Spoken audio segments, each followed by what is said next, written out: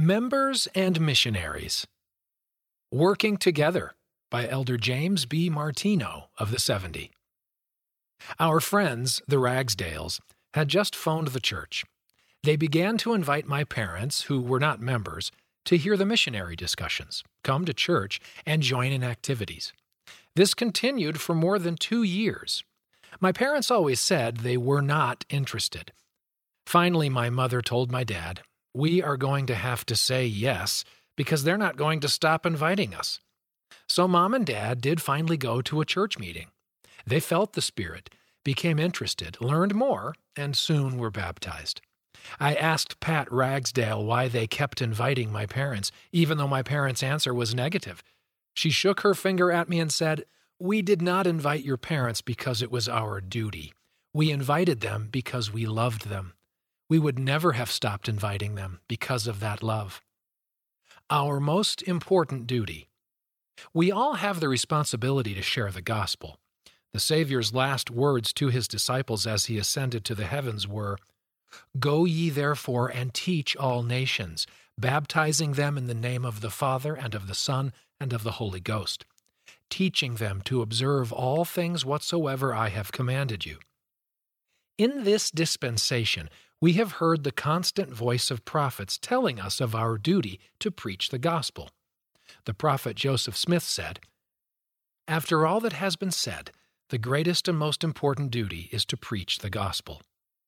President Russell M. Nelson told new mission presidents, "Your ability to link the enthusiasm of the missionaries with the stability and loving efforts of the members cannot be overemphasized.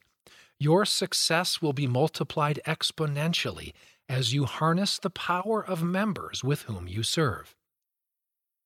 Alma in Ammonihah. The experience of Alma, as he teaches in Ammonihah, helps us understand how missionaries and members can work together. Before Alma began preaching, he labored much in the Spirit, wrestling with God in mighty prayer, that he would pour out his Spirit upon the people who were in the city, that he would also grant that he might baptize them unto repentance. Alma was what I like to call a preach my gospel missionary. He focused on teaching by the Spirit. He invited others to come unto Christ with the hope that they would enter a covenant relationship with the Lord through baptism. How did the people respond? They rejected him. He found no one willing to listen. Feeling quite discouraged, Alma decided to leave. But an angel appeared and said, "Blessed art thou, Alma. Therefore lift up thy head and rejoice, for thou hast great cause to rejoice. For thou hast been faithful in keeping the commandments of God from the time which thou receivedst thy first message. I am sent to command thee to return to the city of Ammonihah, and preach again unto the people." Why Alma was blessed? Why was Alma blessed? He was blessed because he was faithful in what he had been called to do. Was he blessed because of his success in baptizing? No. The Lord does not judge us according to our success in sharing the gospel, but according to our willingness to do so. Alma was asked to return and preach to the same people who had totally rejected his message the first time. He returned speedily and entered by another way. I don't believe Alma said anything like, "This won't work." I believe he began looking for a different way to be more effective.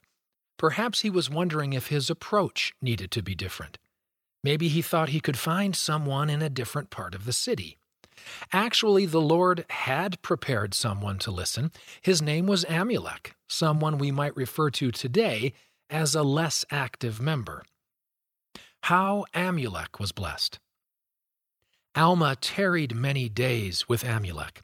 But what did Alma do during that time?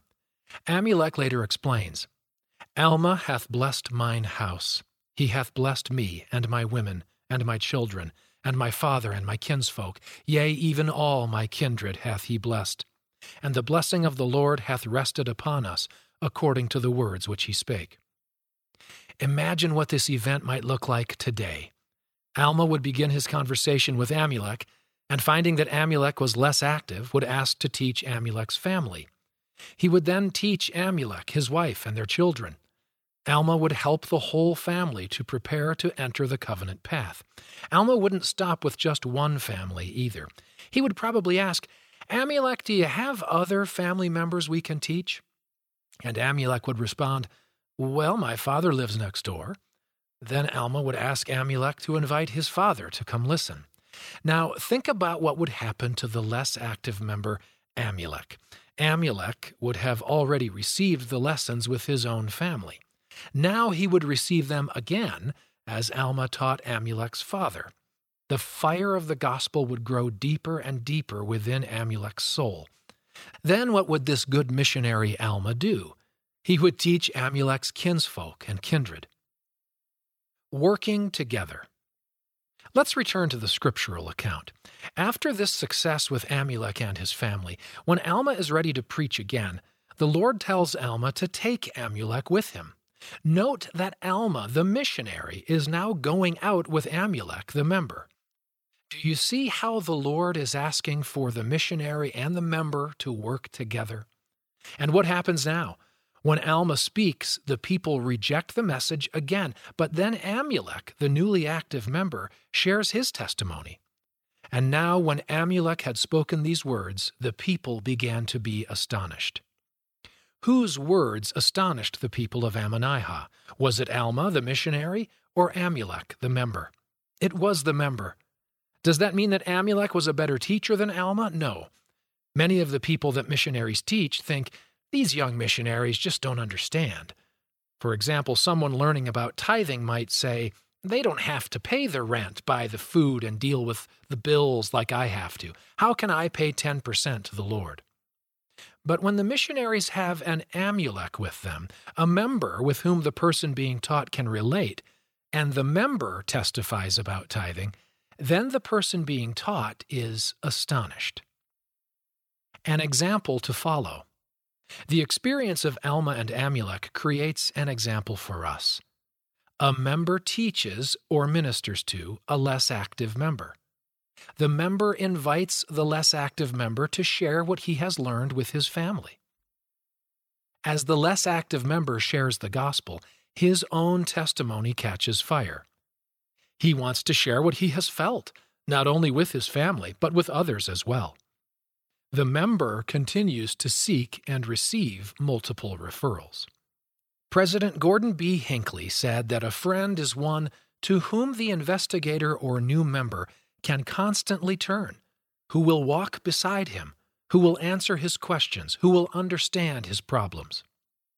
It is my testimony to you that there is not a more effective way of bringing less active members back on the covenant path than by inviting them to participate in the missionary lessons and then encouraging them to share what they have learned. When members testify to those the missionaries teach, it is the member who will often astonish or touch those being taught. 6 questions to help you be like Amulek. As you ponder these questions, ask what you can do to become like Amulek as you share the gospel. 1. Do we give up the first time someone does not accept our invitation? 2. Whom could we invite this month? 3. Whom do we know who is not currently active in the church and who could be blessed by taking the missionary lessons? 4. When those to whom we minister feel the Holy Ghost, do we ask them who else we could teach with the missionaries? 5. How could we befriend people the missionaries are teaching? And 6. Could we invite the missionaries to teach in our home? End of the article, Working Together, read by Scott Christopher.